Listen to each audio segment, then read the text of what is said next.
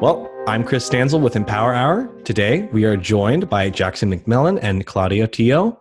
Unfortunately, Victoria will not be with us today, but we will be having a very interesting discussion regarding university life, coronavirus, and a lot of the problems associated with online education that myself and I'm sure you two have faced as well. So, Jackson, how about we start with you? If you could just give everyone a little bit of a background on what you do and what you do at University of Florida and kind of, I guess, in general, how the virus has been affecting you.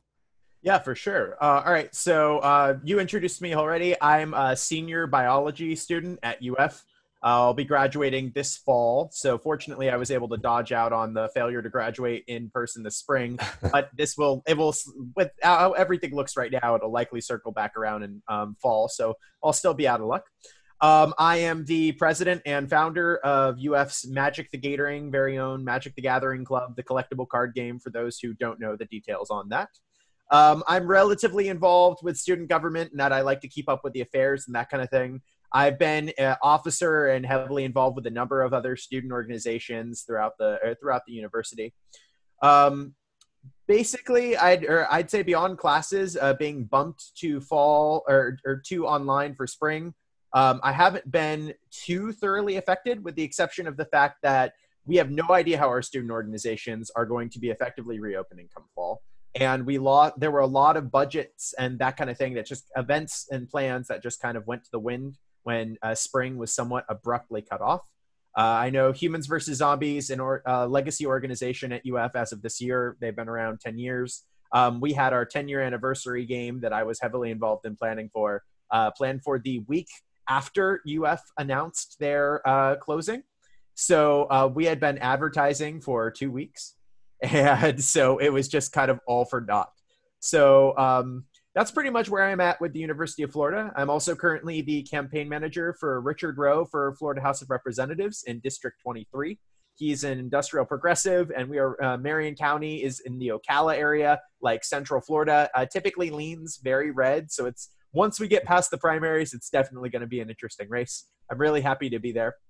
My other day jobs, because campaigns don't always pay the rent, is I'm a professional dungeon master for 5th edition Dungeons and Dragons, and I am a coding instructor for a small business online currently in Tampa.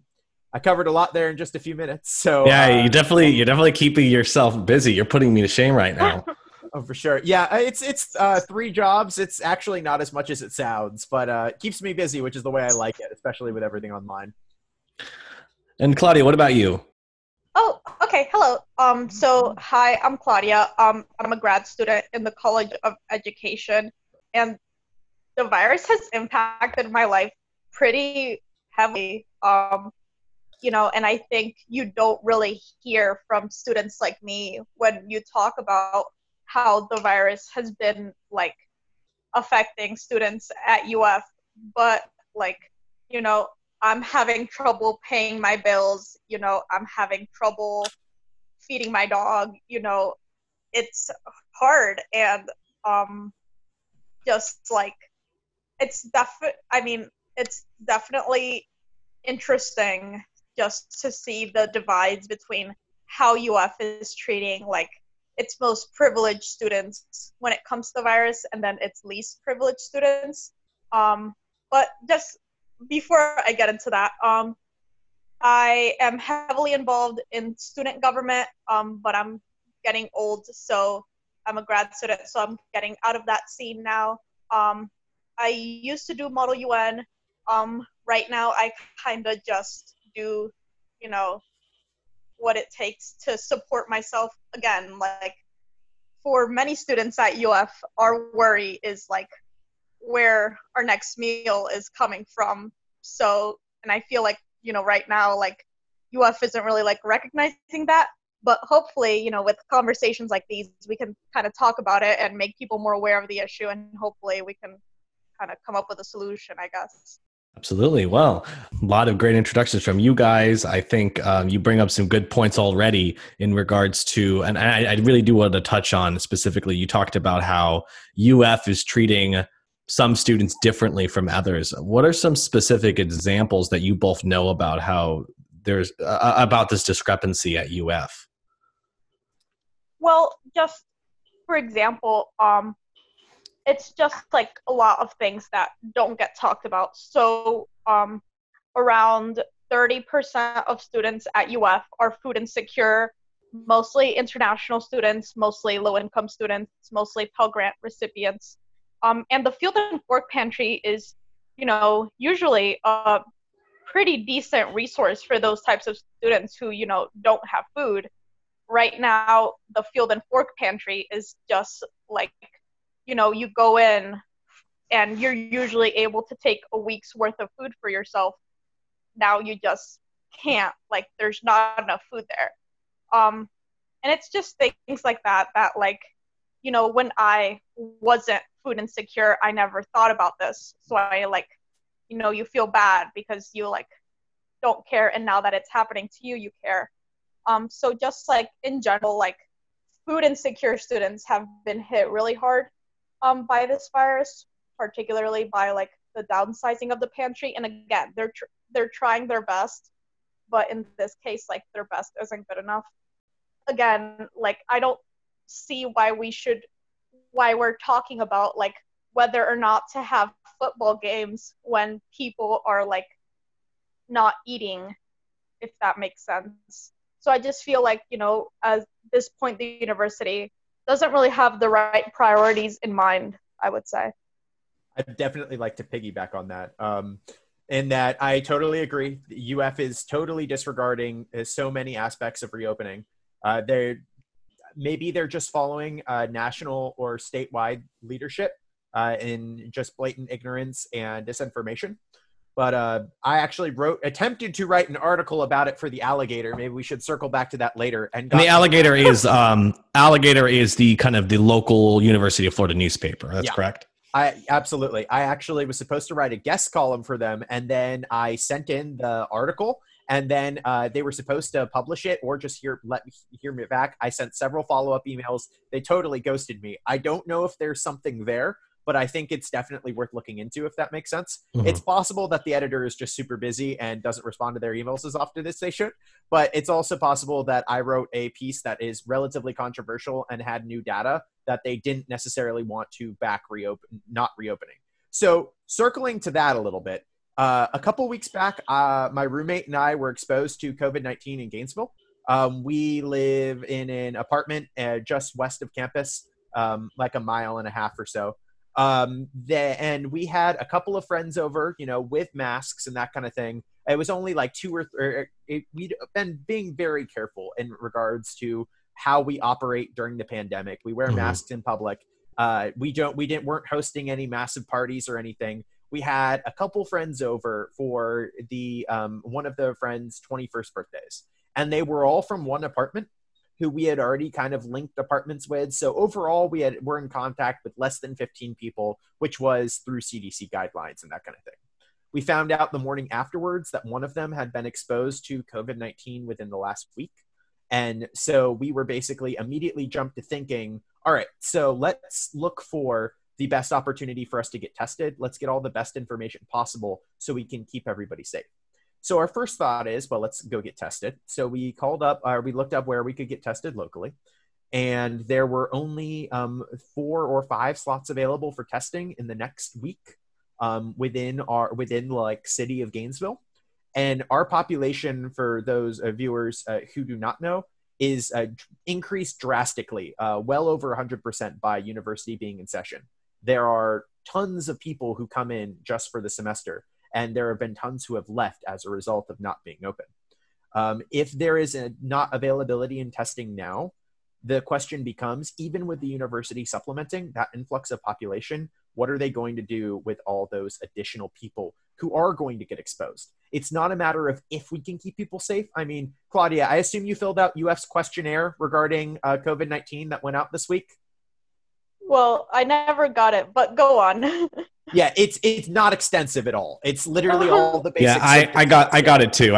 And it was pretty much a joke. It was like 5 questions. Pretty pathetic. So it's not a matter of if people are going to get exposed. It's when, right? So at that point, you need obviously, even if we shut down the bars and restaurants, people are still going to find houses to flock to. underage freshmen already do it, right? Like we're not going to be able to stop them inherently. So people are going to get exposed. People are going to be dumb about it. And so they're going to need to get tested as a result. And then on top of that, they're going to need information. They're going to need information on how to take care of themselves and keep themselves, their families, and their roommates, and the other people they get exposed to by going to class safe.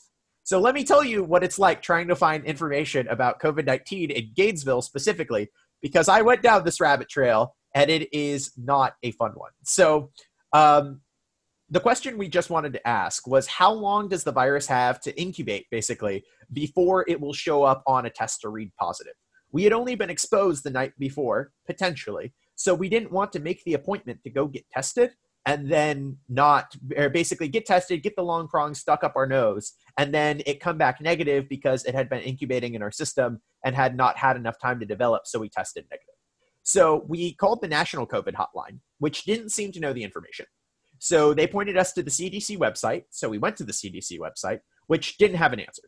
So we called the CDC hotline call line, where a very kind individual informed us that they weren't sure of the answer. So we were pointed to our local Florida health authorities. And of course, this is where it gets good because, Florida government. So we started with the Alachua County Healthline. Where I was told the office was closed as if it was after 5 o'clock, but we could always leave a message. The county nurse would get back to us the next day. Great, we should have an answer by tomorrow, and then we can schedule our test. And the mailbox is full. Yeah. Then we called the infamous state health line, which I know a lot of people besides us have had problems with, where my roommate sat on hold for 94 minutes before the call finally timed out. Wow. So it's not like UF is informing anyone better, right? Any questions beyond the one page on their website is referred to the CDC information. And I've spoken to professors recently in like grocery stores, as well as some of the small businesses that I frequent, who are just as clueless as us. They have no more information than us, and that's something I can confirm.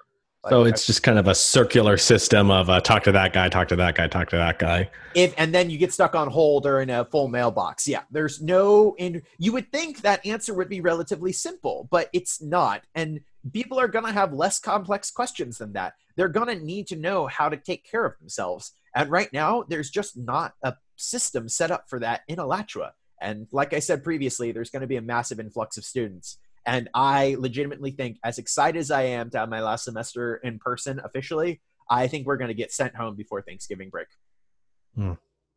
Well, let me ask you both this. As far as your peers are concerned, and my peers as well, how many people do you think are going to be taking things more seriously going into this fall than they did probably back in March when this really all got started? Because it seems to be kind of a mixed bag. I've seen a lot of people still continue to laugh the virus off and not really take it seriously. Some people are taking it really seriously. And I guess this is all to say, where do you think the majority, if we're playing the blame game for what has happened already and what will probably likely happen this fall, how much of it is due to UF's bad policy, local government's bad policy, or students simply not abiding by guidelines or being responsible? Yeah. So ultimately, Jackson's right. Freshmen or whoever, people are going to do what they want. People are going to break the rules. That doesn't mean we shouldn't have them. I think that both UF and the local, state, and national government authorities have really failed in implementing, strict social distancing measures in place. I think that if we had those measures in place and if we enforce them equally, we would not have this big of an issue. But the reality is when, you have a mask recommendation, people who don't want to wear masks don't wear them. And at least from my understanding, the mask doesn't protect you. The mask doesn't protect the wearer. It protects everybody around the wearer. So, for instance, if the three of us were in person right now and I wasn't wearing a mask, but you two were, I'm putting you two at risk. I'm not putting myself at risk. So it's just like people, are selfish. I think it's a combination of everything, but I wouldn't put the blame on the students. I would put the blame on the quote unquote adults in the room for not instituting proper social distancing measures. And we have time to change our minds and we have time to put these measures in place, but I'm not optimistic that it'll actually happen. No, absolutely not. Alachua County School Board met this week to talk about the other schools going back. And sure, it's been pushed back another week, but basically the decision was left up in the air as to whether or not, like, oh, let's see how it goes. And let's see how it goes has been the state's entire policy going into this entire pandemic from the beginning. I mean, I think you all would agree with me that I said we thought they should have, UF was one of on the later end to close for college campuses, right? Claudia, do you remember the week before we closed, like Stanford and Harvard starting to close and we were all just kind of bracing for us to do it too. And then a week went by and we still weren't closed and we're just like, like, yeah. So I would agree with Claudia here. Absolutely. That I don't even know if it's necessarily UF leadership. To a degree, they are a state-funded school. I think it goes all the way up to the top. If you look at the numbers, Ron DeSantis, if we assume he is directly responsible for the deaths that have happened in the state of Florida, this crisis is far more deadly than any hurricane that has blown through Florida in the last decade. And we have treated it like it's nearly nothing. I think that level of ignorance and lack of action is shameful. And while it is partially on the people who refuse to act themselves and take their own personal responsibility, it's the shopping cart problem. Do you push your shopping cart into the stall when you're done grocery shopping? Some people will, some people won't. But ultimately, if the rule is you have to put your shopping cart back into the thing, otherwise there's a consequence, then people are far more likely going to do it. Unfortunately, though, the problems with any rules regarding like fines with no masks, I know right now in Alachua County, I'm pretty sure there's a fine for public no masking. And that kind of thing only hurts the lowest common denominator. The students who, like Claudia said, who are food insecure. A lot of people don't know that Gainesville, Alachua County has one of the highest race to economic disparities in the entire country. Like we're actually in the top 25 areas in the entire country for that level of disparity. It only hurts the lowest common denominator. And I think that we really need to talk about how we are acting there to help those people rather than putting another economic burden on them, while the people who wander around with no masks and get fined for it, if you're wealthy, you no skin off your back. Yeah, exactly. But if we're food insecure, like Claudia said, or or we're hopping from job to job, or we don't have any jobs at all, then that's a big blow to you and your family. And you know what? Maybe is still what needs to be done, but I don't know if that's going to work with the students, if that makes sense. So I take it you guys are not happy with UF's current reopening policy that has been announced for this fall. I don't like it. It's not as bad as it could be, but I mean there are several glaring issues with it. Yeah. And what makes it even worse is the fact that like UF administration doesn't really seem to be responding well to like actual student demands. They seem more to be like following the state's lead. And while yes, like UF is a state school, like I think we owe it more to our students to do what's best for our students as opposed to, what X individual wants. And I think the big problem with the reopening plan is it makes people feel better, but it doesn't actually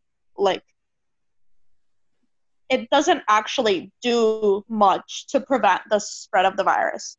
Because sure, you can reduce dorm capacity by a little bit. People are still crammed together. People are still going to have dorm parties. Like people will adapt to the new normal. You have to have enforcement mechanisms in place to make sure that,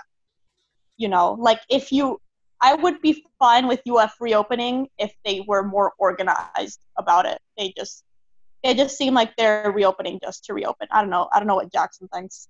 Well, I mostly agree there in that we have to find some way to enforce it that doesn't blatantly hurt the lowest common economic fraction. I agree with what you said in that people are gonna find a way to break the rules anyways, so it doesn't really matter. I think, like we said earlier, the reopening screening for the students, like you said, is a joke. And there's, my student organizations have been looking at potential options for how we can safely meet in fall. And the reality is that the majority of student organizations are realistically less than 50 people. They shut us down in spring to not let us be able to meet anymore. And no matter what, even if you had people still in Gainesville, you could not meet on campus. And UF student organizations technically aren't allowed to operate without explicit permission outside of campus. And so there is right now the rights union specific policy, and I believe this applies to campus as well, is you can't have more than 50 people in the same space. You have to collect their phone numbers, and you have to basically let anyone know if anyone within that group was exposed, pretty much.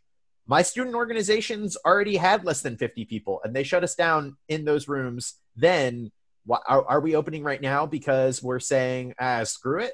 Is that our goal? Are we just giving up? Like Claudia said, reopening just to open? And I'd like to give Claudia a chance to respond to this, in that I know you're much more involved in student government than I ever have been, having been a senator and that kind of thing. But that's always been one of my biggest problems with student government since I got here, is that it doesn't matter how many bajillion dollars budget you have to wield and command. The concern is that ultimately all the real big decisions come down to the higher ups that student government has little to no control over, or at least it appears. What is the purpose of having a multi-million-dollar budget if you can't, and formally elected officials and large campaigns that spend thousands of dollars, if you can't actually represent the people who you're representing? And I know that there have been a number of good things that have come out. For instance, the Blue Lights on Frat Row, that was a big movement that I know you were a part of organizing and instituting. But there's so many other things that, and I know to a degree there is partisanship that kind of stalls everything, just like it does in our national level. But if we can't do anything with it, what's the point? And I feel like we should be putting so much more. If student government has the power that they could be putting leverage on the leadership right now to either have a more comprehensive reopening plan, or just doing something better for our students, for the lowest common denominator who are in need. No, I agree with you. I definitely have the same nihilistic approach to student government now that I'm not a senator anymore. Again, like you said, there's a lot of pettiness that goes into it. There's a lot of partisanship that goes into it. I just think that pardon my crassness, but I just think that the people who are running student government right now don't have the guts to stand up to administration when it counts. For example, one senator wanted to allocate a certain amount of money to provide free Wi-Fi hotspots for students who needed it over the summer for summer courses, since summer courses were not 100% online. Summer B has started, and the people in student government refuse to even consider that legislation, to even put it on the record, because unfortunately, for the people in power, they don't understand the concept of not having reliable internet. Not every student has reliable internet. It's sad, I'm one of them, but I think the problem is that students who need help the most have their voices silenced the most also. So, there are people in student government who are trying to help the situation and who are trying to lobby administration to do better. But when the vast majority is complacent in it, it really does get nowhere. So do you think there is kind of a tangible wealth disparity inside the makeup of student government that's perhaps it's a lack of priorities? Oh, absolutely. And I think for sure. Claudia will second me on that. Yeah. Oh for yeah. sure. There goes my Florida Blue Key application. It's gone now. This is gonna be. Aww. Well, and Um, maybe you guys could speak a little bit about sort of the institutional power that some students have just by being the right demographic or having the right parental background or something like that. Because I, as a transfer student from a non-collegiate family, I have definitely personally witnessed a lot of, oh, you want to join student government, well, you have to either be part of like one of the like fraternities or sororities, whatever. So I personally witnessed a lot of this institutional power within UF. So I don't know, like, kind of your guys' personal experience with that as well. Yeah, I'm gonna let Claudia open here because I know she has a lot to say in this department. I have many, many things to say. Well, let me give you a real life example. For instance, at the last student senate meeting, the student body president talked to the Senate about how his latest project was to bring free business card printers to the Career Connection Center and to bring a headshot booth to the Career Connection Center. I'm not sure how much the business cards will cost, but I was told that the headshot booth would be anywhere from $10,000 to $20,000. Really? Again, like, getting students ready for the professional world, that's a great thing. Like, I support that wholeheartedly. But when, the food pantry on campus has like very little food left and like students don't have access to reliable internet to complete their schoolwork, and like students and their parents have lost their jobs, I think it's just like it's very clear where people's priorities are. And if their priority during a pandemic is free business cards, then I mean, sure, I think our priority should be helping the students who have been devastated by this pandemic, because like a lot of people have either lost their jobs or have had hours cut, and like UF isn't acknowledging the fact that like students are suffering. And I think that just makes me like sad and mad. But Jackson, you say something too. Yeah, I would like to reply to the original question and then kind of reply a bit to what you said. There absolutely is a economic disparity within our representation in student government. I know that it probably sounds a bit bad to say it. And I know there are a number of members who I know of Gator Party, which is the majority party within student government, for those listening and aren't aware, who also happen to be members of fraternities who they've worked hard to get where they are. They've done a lot for the community and that kind of thing. However, a fair number of people within student government, I believe, and I do not have a ton of verifiable data on hand to back this up, though I'm sure I could find some and forward it to you. There is a large percentage of members of fraternities and sororities who are in student government. Those cost money. Fraternities and sororities are not free. When you have a brother or sister in a fraternity who is running for student government, there have been stories a while back of people literally being deprived food for not voting for one of their brothers or sisters. It was the chicken parm scandal. Look it up. It happened. The Tab published it. I was actually on a volunteer author and researcher for them at the time when the story broke. You are paying for that level of companionship, which is useful going into a political style field and that kind of thing. And that will back you and get you those votes and that representation that is not representative of the whole UF populace, but will get you into student government and will pad your resume. Once you get there with that backing, you know what? I'm from a upper middle class white family myself. I cannot say that I've never used nepotism to my advantage into getting into certain positions or volunteering positions and that kind of thing in like high school, and that or connections help. But when it comes down to it, it's not just a UF problem. It is a overall cultural United States problem.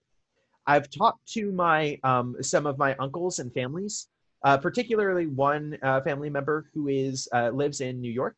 He does a lot with financial planning up there. And when I told him for the first time over a family lunch that I was planning on going into local but potentially national level politics, he told me basically, well, you've already screwed up. And I'm like, well, why? And he's like, you weren't in a fraternity in university. You should try and get into one in your last semester. And I was like, but I'd basically rush and be done and pay one semester for practically nothing. And he goes, Jackson, if you have a fraternity on your resume, going into the government, like the national and state government, there are so many people who are already in fraternities that your name automatically goes to the top of the pile or doesn't get tossed out with dozens of others. So it's not just a university problem. The people and it comes down to the wealth, right? The wealth bounces you to the top. And then if there's people who had that brotherly identity already at the top, then that's just going to, that cycle is going to continue. And it's not just UF. I mean, even at schools where student government isn't quite as nearly as big of a thing. I mean, University of Florida has a massive student government program compared to other schools, right? But like, having that, or I guarantee the leadership positions and that kind of thing, they still have to do with fraternity connections and that kind of thing. Being in a fraternity is not a bad thing. The cultural thing that it costs money, and then a fair bit of money, and then that gives you an errant advantage for potentially the rest of your life in leadership. That's where the issue begins. And now I know people are going to comment and come after me saying that a lot of fraternities give out scholarships and that kind of thing to those who want to join them who aren't privileged enough monetarily to do so. And while that is a good thing, and I acknowledge that they do that to try and beat it, it's not enough. It's so ingrained that you can't just walk down the street and walk into a fraternity house. There's a check associated with it. And if there's any sort of check, no matter how many scholarships we throw out, 5, 10, 20, I guarantee there's 100 other students who would love to have those level of connections that physically can't monetarily. I probably could have afforded to go into a fraternity if I wanted to. I was a little bit stubborn my freshman year. I believed I didn't have to pay for friends. My parents told me that if I wanted to be in a fraternity, I would pay for it myself, which is fair. They're expensive. And I just kind of looked at my bank account and I looked at some of the dues, and I'm like, I think I'd rather, spend this money on other stuff, on other things I'd like to be doing. And that's when I wasn't paying for any of my housing, any of my food, my car insurance, my gas, that kind of thing. That's when I was fully privileged. I had the entire wealth of my parents backing me up, with the exception of, certain things like that. So I can't imagine what it must be like for those who are food insecure, fully dependent on themselves, like Claudia brought up, to attempt to get into that field. How intimidating it must be. I can't imagine having to make the decision. Do I want to have the ability to go see a movie with my friends this month? Or do I want to have the potential thing on my resume that's going to set me up for the rest of my life? And I feel like, while that might not even be a close decision, that's not quite, maybe people don't even have that kind of money. Maybe they're putting it all towards tuition, and I know fraternities do have like housing and food and that kind of thing on average, but like, you see where I'm going with it, right? And that Yes, it's definitely a power gap. And I think that's just the best way to describe it, is a financial power gap. And you look at the 2020 election, you look at the people who are in power and they can afford to run their own campaigns. And who needs the backing of a party if you can spend several $1 million on YouTube ads, right? Like, That's where all the money is in campaigning these days. I mean, the Trump campaign cut a massive financial deal with YouTube to do multiple YouTube takeovers where all you see all day is Trump 2020 ads throughout the year. I was surprised to see how much percentage of their budget goes into that tackling. And you look at other campaigns, like, I don't know why the name is escaping me, but the Democratic primary, very wealthy man from, I believe, New York. Like Bloomberg? Yeah, Bloomberg. Thank you. I don't know why I was blinking. He ran his campaign entirely out of pocket, right? Like, Well, so yeah, I think he spent somewhere around $1 billion, if I'm not mistaken. It's not just UF. It's a culture thing, and UF happens to feed into it as a state school. So that's where I'll leave that. Thanks for hearing me get up on my little soapbox and yell at the establishment as a white boy. So, Well, no. Yeah, no, Jackson is 100% right, but it's not even a money issue. It's what you look like, what family you come from, how you present yourself. So when you look at the highest positions of power within UF student government, or like even just like in general, like positions of power within the university that students aspire to, you ask yourself, well, this individual got into this position because his dad was president of his fraternity back in the 1990s. And then this person got into this position because his brother was president of Florida Blue Key 2 years ago.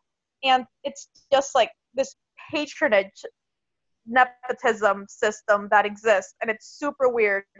And I mean, yeah, like life is not fair, and like, but I don't know. I'm sorry, I'm going off on a weird tangent, but it's just like when the most privileged people control the levers of power, we shouldn't be surprised that they're out of touch and think that printing free business cards is more important than giving Wi-Fi to students so they can do their homework.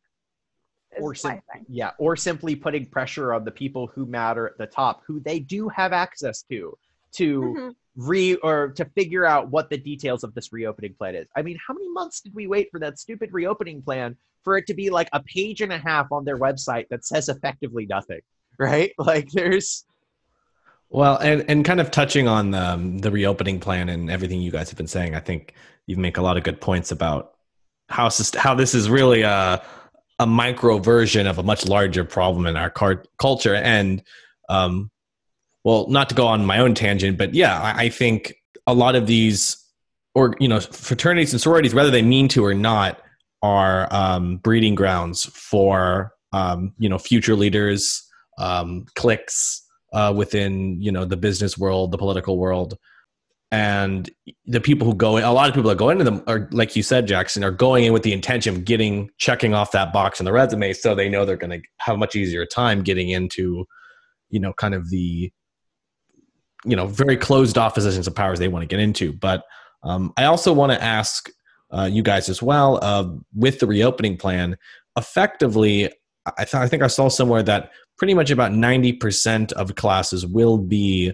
online. So more or less, UF is effectively operating as a, if not a fully online school, for the most part online school.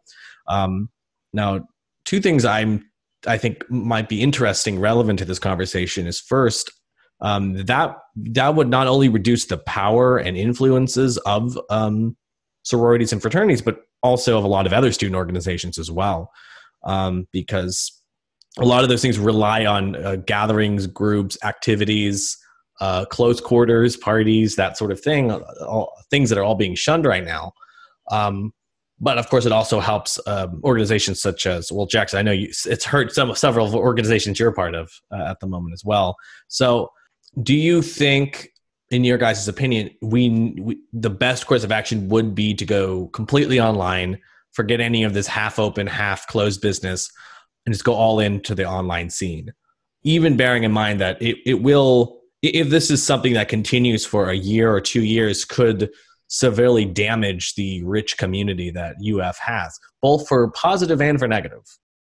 Well, my opinion on it is that I do agree with that UF should just go ahead and go completely online, but still maintain support services for students. So still maintain the food pantry, still maintain legal services on campus, still operate as a university, but just like the actual necessities, if that makes sense.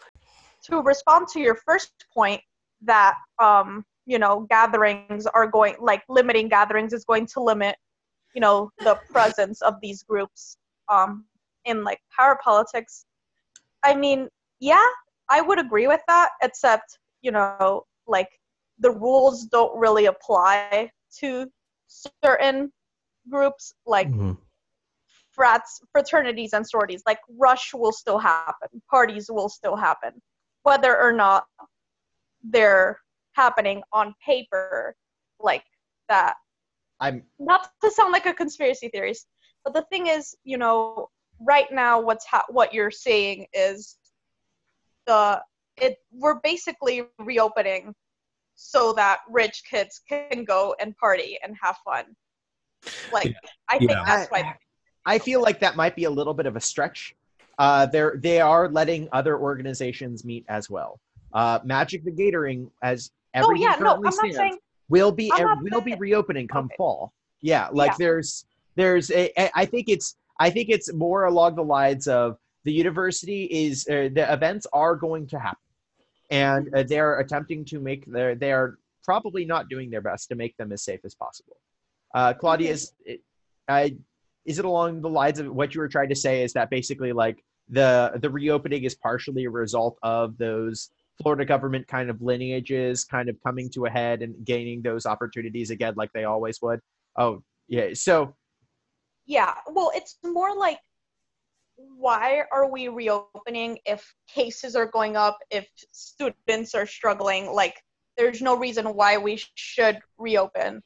It's, I mean, I understand that the university is like in, maybe in a tough financial position, but that's what you have $1 million endowment for, like, I just feel like this is a crisis. This is an emergency.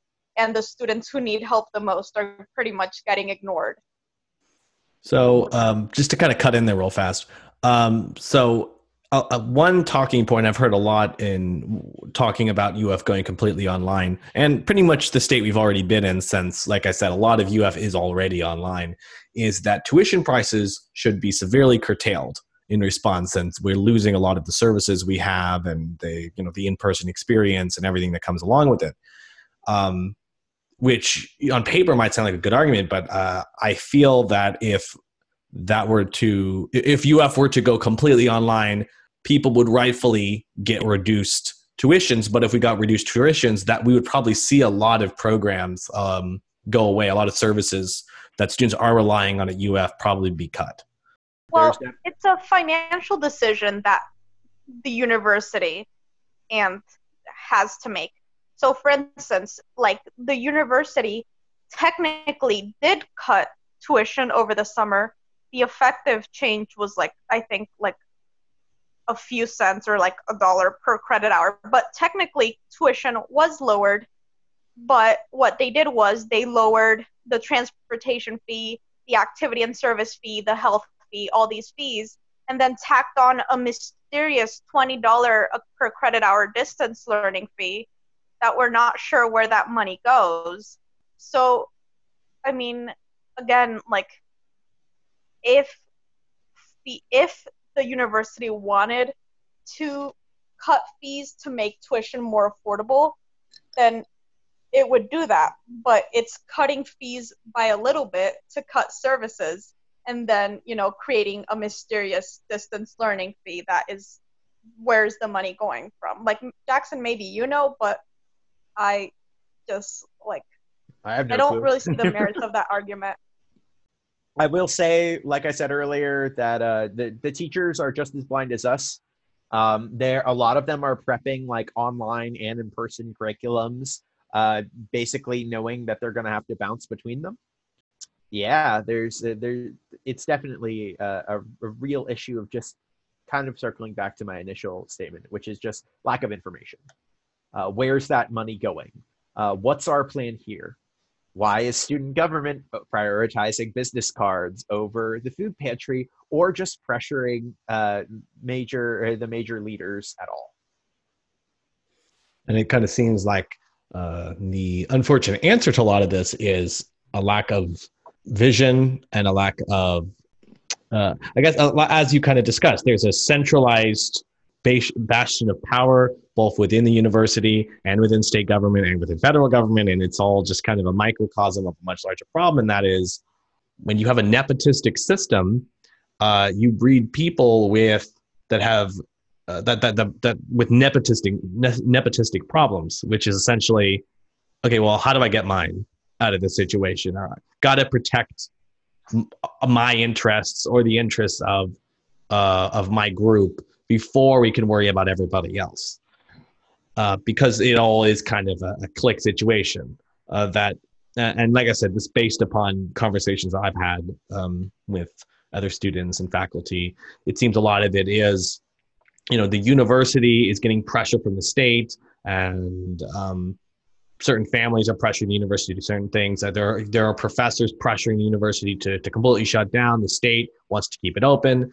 And so it's like UF is just like, it's directionless in leadership because it's completely susceptible to such a variety of different interests, both government and student and faculty, and all those are kind of differing right now. So the university is, by definition, and I don't even know if it's fixable. It's just completely aimless because it has to answer to so many different bodies and so many different groups that it's like there's no way the university can effectively, unless it was like a private institution. It's very susceptible to not having a very concise plan on anything. And I think that kind of partially explains why we've been seeing such like directionalist information coming out and a lack of information. There's definitely an argument to be made somewhere, and I feel like it's worth bringing up, that bringing all the students back to Gainesville does help a ton of small businesses. And I think as progressives, we do have to some degree prioritize small businesses over massive businesses. And in reality, what it comes down to is we've already seen several small businesses close in Gainesville that are beloved to UF students and that kind of thing. And I guarantee we will see more and more if they only have those reserves for such a period of time, right? So those businesses are going to close if the students come back. Now, the question kind of circles back is, well, is it worth it? Are the lives that potentially will be lost sacrifice for the economy? Just sacrifices Exactly. for the economy. Yeah, but I mean, those are families. Those are the people standing behind those doors who have everything they owed invested in those small businesses in the area. And at that point, I realize it's very much like the idea of like investing the memes of DeSantis sacrificing children for the economy, right? Like, but simultaneously, those stores that those local places that will close, who do you think they're owned by? They're owned by those who are suffering from the economic disparity that I brought up in Alachua County before, and those people have kids too. And it's definitely I can very much see the perspective of let's just reopen everything. It'll be much better for the community, not necessarily the businesses, but yes, the community as a whole. And those who are Gainesville grew around UF, right? So the entire area depends on the university and the money and the business it brings. That community is already suffering, and it will continue to fall apart if we do go if everybody is comfy to stay online and or where they live.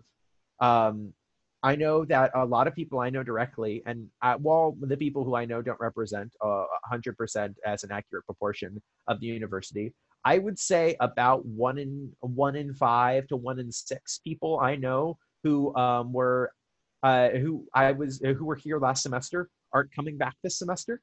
I think that it's worth noting that the parents who are sending their high school babies off to college for the first time are probably going to be far more likely to keep their kids at home for 2 reasons. A, just mama bear protectiveness, right? And B, financials. They're about to get that huge burden of sending a kid out of the nest. And unless they need to, or needs that kid to become financially independent, it's cheaper to keep that kid in, right? No second rent payment, one grocery bill, that kind of thing. So it's definitely not a totally one-sided issue. And I wanted to make sure that was represented because I mean, selfishly, I really want to reopen, right? Like in that it's my last semester here at UF.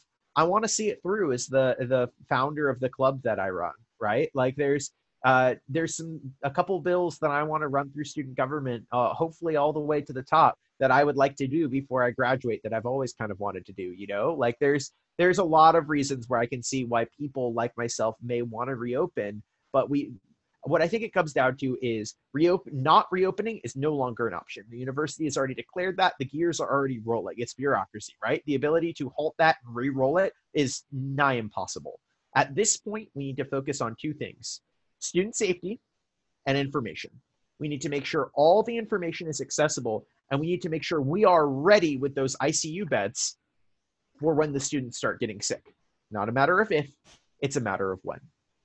I actually have a few of the numbers up in front of me, in that there are, as of July 2nd, Shands ICU, which is south of the university, literally pretty much on campus. They have 300 beds for total. That's basically their max out number. Right now, only 5 COVID patients occupy them. But if we look at Tampa, Orlando, Miami, places with a much higher population that we're going to get much closer to with the students floating in, those beds are going to fill up really fast. So I think we just need to have all the infrastructure in place at this point for students to have all the information they need as accessible on hand, and be ready on the medical side. You look at the numbers on the UF website of how many teachers and students are coming back positive. Sure, it's a lesser percentage than the rest of the state, but it's going to be an influx, and it's going to happen. And we just need to be ready at this point. I feel like debating whether or not it's ethical to reopen is almost a moot point right now. It's happening. We can't stop it. No matter the reasons behind it, the economic disparities and the issues that may have caused it. At this point, we need to focus on the people. So I actually didn't know that there was a massive food disparity or food issue with the food bank right now, Claudia. I'm really grateful you brought that up, because I think there's definitely, and maybe we could collaborate on something to kind of bring that to student government's attention and see what we can do about it, because I feel like that's a major issue for students right now that's very easily solvable. You know, we just talked about earlier, why don't the students have the balls in student government to put pressure on the top leadership? I've bought food for student organizations with student org money. I know how easy it is to tick those boxes. We've got millions of dollars. Let's fill that pantry. My Magic the Gathering club just got $3,000 for our fall semester. $3,000 to buy pieces of cardboard that, sure, are they going to bring a lot of joy to people? Absolutely. Are they going to give freshmen who don't have anywhere to go, communities to find, a place to feel safe and have fun and meet people? Absolutely. But when it comes down to it, if people are in food insecure, I'd give up that money as the president in a heartbeat to fill that food pantry. And I feel like a lot of student senators and students in general would feel that way. So if we can allocate that level of money to our student organizations who may be threatening students in general by meeting in person, let's definitely start by figuring out something where we can help students directly. So, like I said, I'm really grateful you brought that up, Claudia, and that's something I didn't know about, and I think a lot of people would be interested to hear. I almost wonder, you should consider contacting some of the local newspapers, because I think we might be able to put something together as of like fundraising, and or just doing, if student government is ignorant and neglectful, going to the community and seeing if they had anything to offer for filling the bank. All right, that sounds good. I do disagree that I do think it's not too late to not reopen, but I won't argue with you on that. Oh gosh. Like, we just could not reopen. Like, I don't know.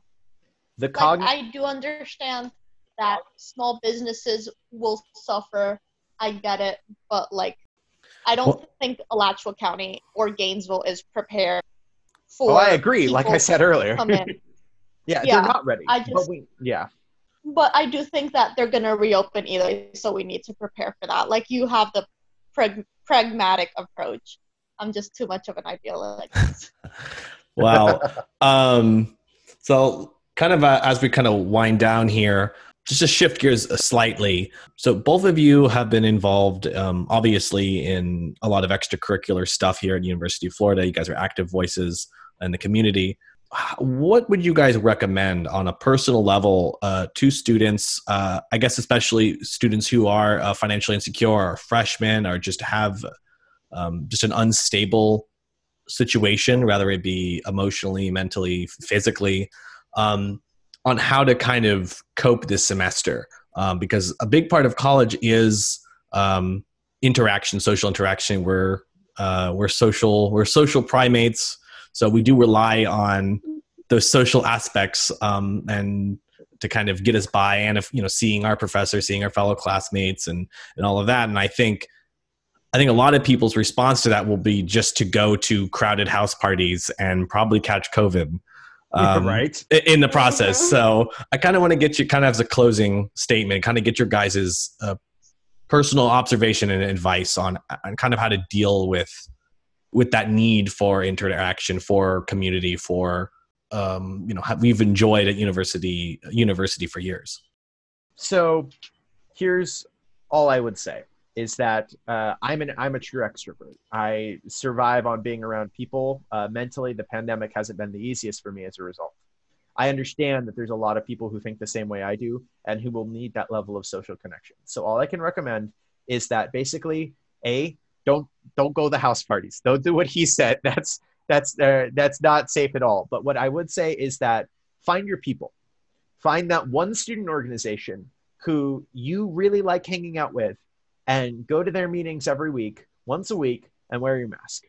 Or alternatively, if you don't have that, but you do have friends who you like hanging out with, find that group of like 10, 12, less than 15 people.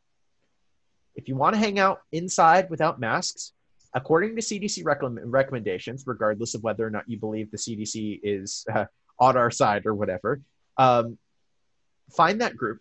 If you're a friend group, then just commit to each other that you're not going to be going out to bars, to restaurants, to house parties if they're open, and commit to make that argument to your friends, and then just see each other. And according to recommendations, you are allowed to do that. Wear a mask in public and find your people, and just don't be dumb. Like that would be my closing statement, is find your people. I am also a super extrovert, so I would also agree with Jackson that finding your people, finding your support system, that's really important. But if you can't, like I know it's hard for some people to make friends, UF does have resources available. Gainesville does have resources available. You just have to be willing to work and willing to find them. Like the CWC, the Dean of Students office, all these places are there to help students. Without these places, I wouldn't know what the Field and Fork Pantry was. So my piece of advice to new people coming in would be, 1, establish a support system, and 2, learn about the resources around you and use them, and don't feel guilty about using them. That's what they're there for, to help people in hard times. Well, I think those are some excellent points. Obviously, this isn't going to be, no matter which way you spin the dice or try to mitigate it, it's definitely not going to be what it was, and will not be as fun as it was. And there will always be a lacking, at least from my perspective, a lackingness of social interaction.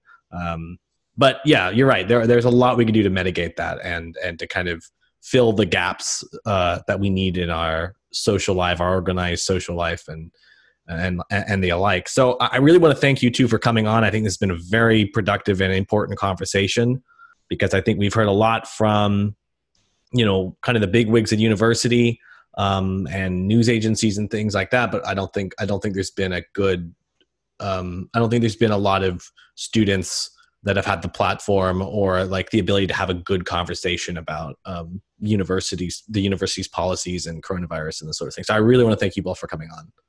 Thank you so much for giving us that platform. I appreciate you having me. Yeah, it's a pleasure.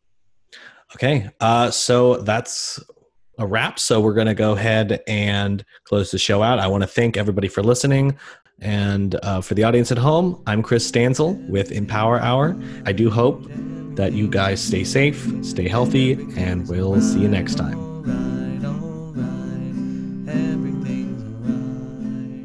Thoughts, questions, concerns, you want to tell us how much you like the show, you know where to go. Email us at host@empowerhourradio.com.